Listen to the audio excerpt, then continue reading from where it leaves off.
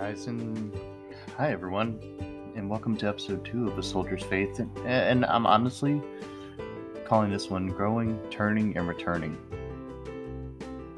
And you'll understand why as I go through this. My last episode, for those of you that listened, I mentioned growing up in the church, and honestly, I believe that goes a long way for anyone. I grew up in a small town called McDonough. It's in Georgia, and it's like the midway point between Atlanta and Macon. And growing up, we had 2 exits, and if you blinked, you missed them. We had one exit where there was nothing there, and then we had another exit, and that was where all the food places were. The Taco Bell when it was cool, the McDonald's when there was a play place, the Burger King when there was a playland or whatever. You had the KFC. All of our restaurants were right here. And on that exit, and then we had the other exit, there was nothing there growing up. Growing up in my town, it was the definition of Mayberry. I was like 7 or 8 years old, and I was able to walk to town and just enjoy my day without fear of being abducted or hurt, because everyone knew everyone, and we all looked out for each other. I had a huge family, and they were all in this town. And not only that, friends and friends of the family were all here. We all knew each other. And that being said, I went back in 2019 after my dad passed, and the way the town is now, there's no way as a parent or grandparent I would trust a kid, let alone a teenager, to walk around and be in this town by themselves at that age. I grew up in an immigrant family, and my great-grandfather helped start the first Catholic church in the area. In the beginning, it was out of his basement. And in this town, to be honest, you were either Catholic or you were Baptist. And then there was my church. The Baptists in the area always said that we were snake charmers. And for the life of me, I could never find the snakes. We did have bats one time, but I could never find the snakes. And I even asked the pastor where they were. And we weren't conventional as far as the church in that area.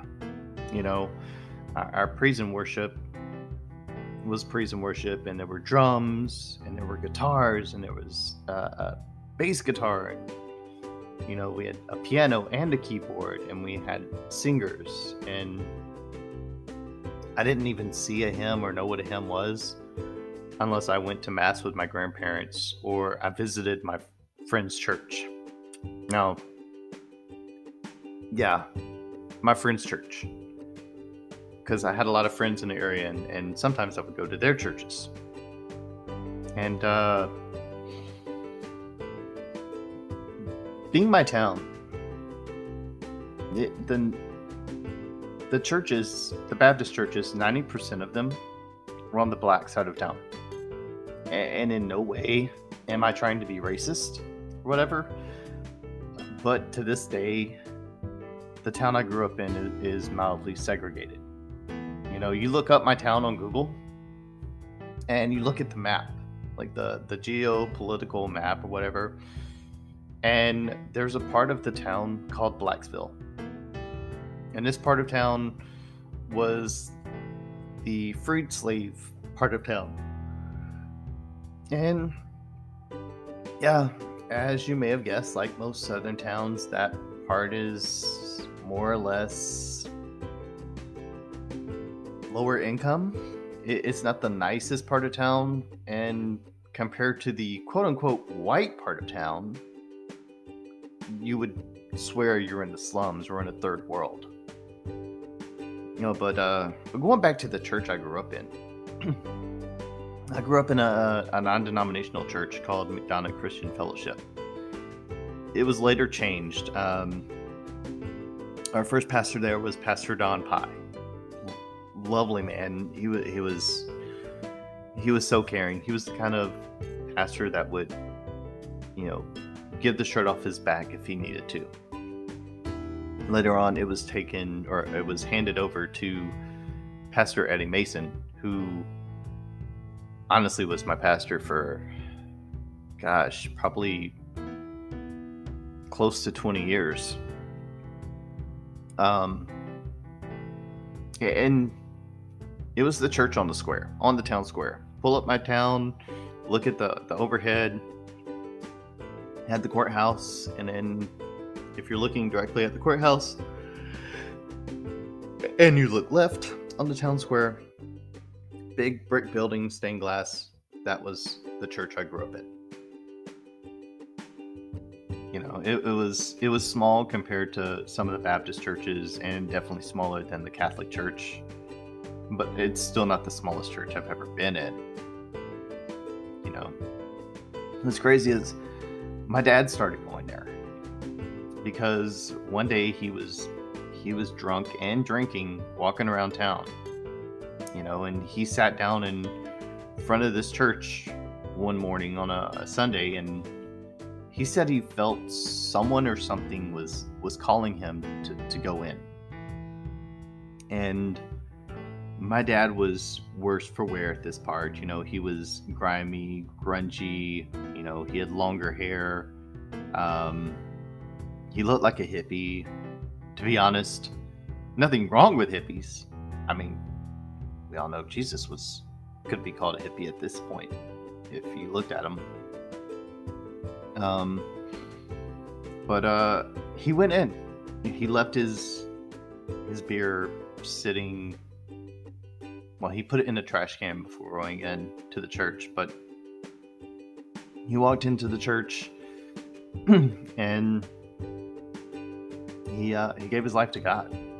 And that day he became sober.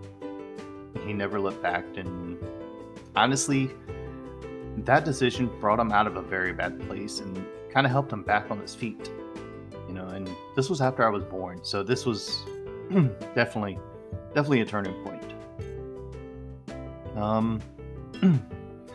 My dad, the reason he was in such a bad spot is about 2 or 3 years before he gave his life to God, he was in a bad motorcycle accident. He was 19 and he lost his right arm. He was dead on the scene, and then he was dead on arrival at 2 hospitals. And at the 3rd hospital, which was Emory University Hospital in Atlanta, the doctor gave my grandmother a choice. He looked at my grandmother in the eye. He said, "Ma'am, you have 2 choices. I can either save his arm, and he can have both his arms, but he'll die, or I can save his life." So my grandmother chose, of course, to save his life. If she wouldnhave chose to save his life, I wouldn't be here. And because of that accident, he became very dependent on drugs and alcohol, and he went into a spiral. And if it almost probably would have killed him eventually. And I was raised in that church, from children's church every Sunday, to go into church members' homes because I had become like family, to my old children's church pastor, Robert Denson. I love the man to death. He's like my uncle, or he treated me more like I was his son. But his son Bobby, Robert, me and him were closer than brothers, and you couldn't have told us any differently. And unfortunately, I found out this year or last year that his son passed away of cancer, and that's only brought me and the family closer. Me and Robert and his daughter, me and her were close growing up, but it's brought us closer. They always check up on me and my family. At the age of 13, during a revival, 13, kind of that age where you don't want anything to do with church, even if you're raised in a church, you're just there because you're told you have to be there. But I went to this revival on my own accord. I felt like I needed to be there. If anything, I had friends there, so I wanted to be there. And, at the revival, I was what non-denominational churches, some Pentecostal churches, or even the Baptist churches would call slain in the Spirit. Or, in Matthew 3:11, John the Baptist said, "I will baptize you with fire for repentance. But after me comes one who is more powerful than I, whose sandals I am not worthy to carry." Talking about Jesus, and he says that he will baptize you with the Holy Spirit and fire. And growing up, I watched the televangelist and, Benny Hill and Benny Hinn and, some of these other guys that would wave their jackets, or they would lay a hand on someone and the person would just down and pass that. Well, I thought it was passing out or whatever. And, I was always skeptical of that. But, honestly, I was slain in the Spirit or baptized in the Holy Spirit, and I couldn't do anything. I couldn't move. And there was a love and a peace that was just washed over me, where everything was just gone. And that was the turning point for me. And for years, I was just on fire for God. I was part of the Jesus Freak movement, as I referred to it. And that's the generation that I grew up with. I call it the Jesus Freak movement because that was you had DC Talk with the song Jesus Freak, and all the Christian rock bands and all the Christian bands and the praise and worship. It was just becoming something that related to my generation that we could listen to, and if you haven't heard the song, just listen to it. It's a great song, even to this day. And then they had a book, and the book was stories of martyrs for God, martyrs for Jesus through the years, different countries, even in the U.S. The girl from Columbine, who the guys pretty much told her to renounce Jesus or they would kill her, and she didn't. So she died uttering the words, that Jesus is Lord. And same day was met in the arms of God, in the arms of Jesus, right there. And I'm sad that it happened, but she stuck to her faith, and the whole book is about people who stuck to their faith. They wouldn't give it up. It's a wonderful book. I've read it cover to cover. I don't like reading. The two things I have read cover to cover, probably the Bible and the book Jesus Freaks, and a book called Tommyland Arrived, but that was when I kind of turned away. I stayed away from everything secular during this part. My music, if it wasn't Christian or praise and worship, I didn't want it. God changed me that much when I was baptized by fire, as Scripture says. Baptized in the Holy Spirit and by fire. That's literally what happened. I had no want or need. Did it stay that way? No, it didn't. sad to say it didn't stay that way, you know, because we're tempted by the world, you know, and like every young man is, I was tempted by sex and by pornography, and yeah, I still battle with it. But the temptations of the world are there, and we're always going to struggle. We aren't perfect. None of us are. Choosing to be a Christian, choosing to follow God, you're going to struggle. There's always going to be a temptation out there, and Satan's going to try and pull on every temptation he can to pull you away from God.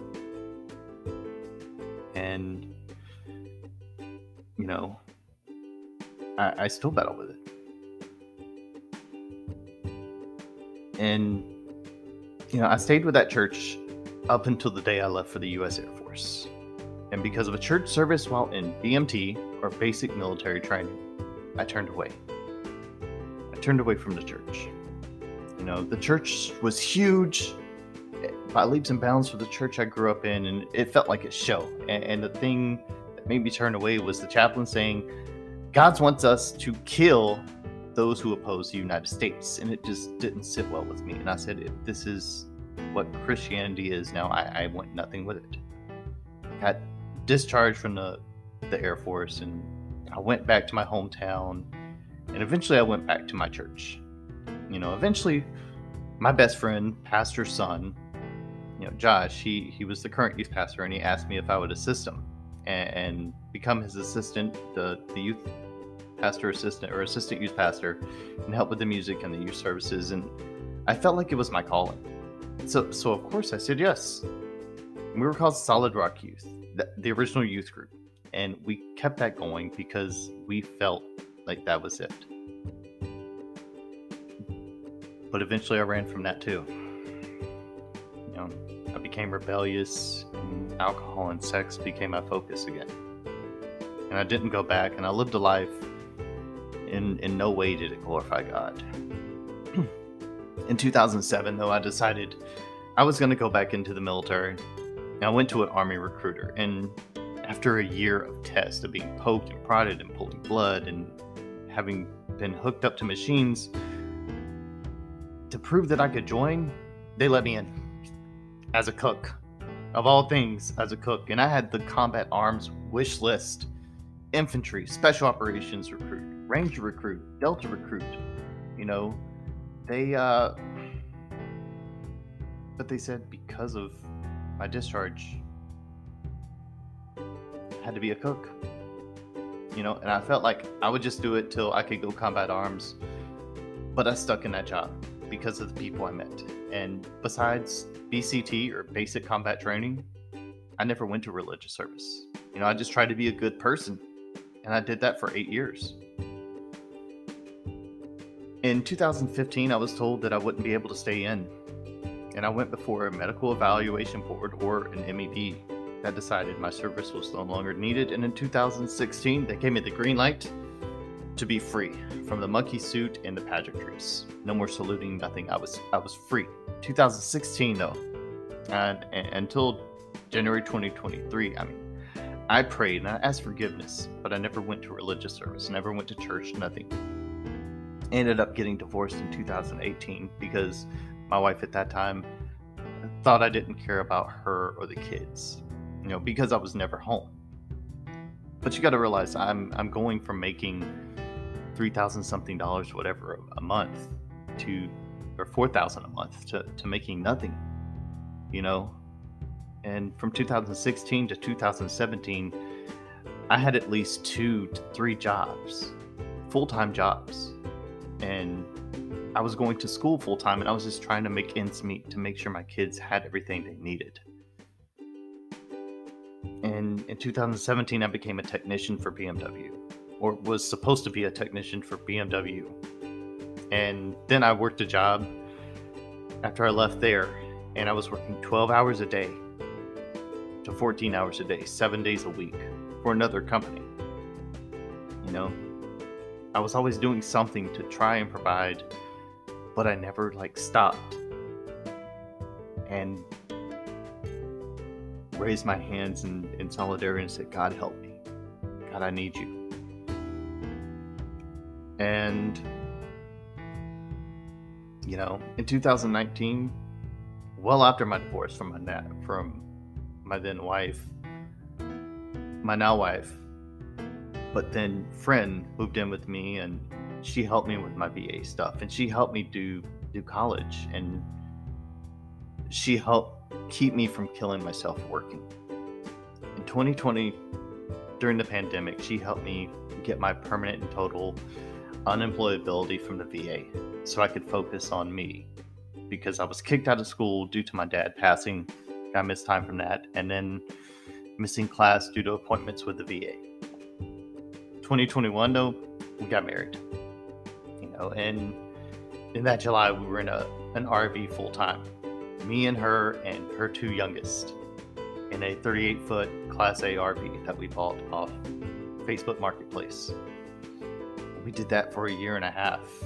Mid-2022, her oldest son moved in with us for good. And me and her, we just sat together one day and we were praying, God, help us out. This is not the most convenient, and this isn't the most comfortable position for us and the kids to be in full time. We need a place to live. And one day her mom just blessed us and said we could use land that she had. And we said, cool, we'll move the RV there. And then one day we just decided, coming back from clearing the property, we were going to stop in at this manufactured home dealership. And we found the home that we're living in now. And we thought it was a dream home or whatever. So we went in, we did all the paperwork. Not even 24 hours later, we got a phone call. Hey guys, you were approved. From the sales lady, Tiffany. Love her to death. We still keep in contact with her. And we got approved at $0 down. No money down for the home. And yeah, it's a manufactured home, but it's a home. It may not be absolutely perfect, but it's home. It's perfect for us, and we're thankful every day. And we moved in here in January of this year. And, I realize no matter how far you are from God, no matter how far you think you are from God, if you just turn around, He's right there with His arms open, wanting you to come back to Him. Once we moved up here in January, we started going to her childhood church. It's a Baptist church.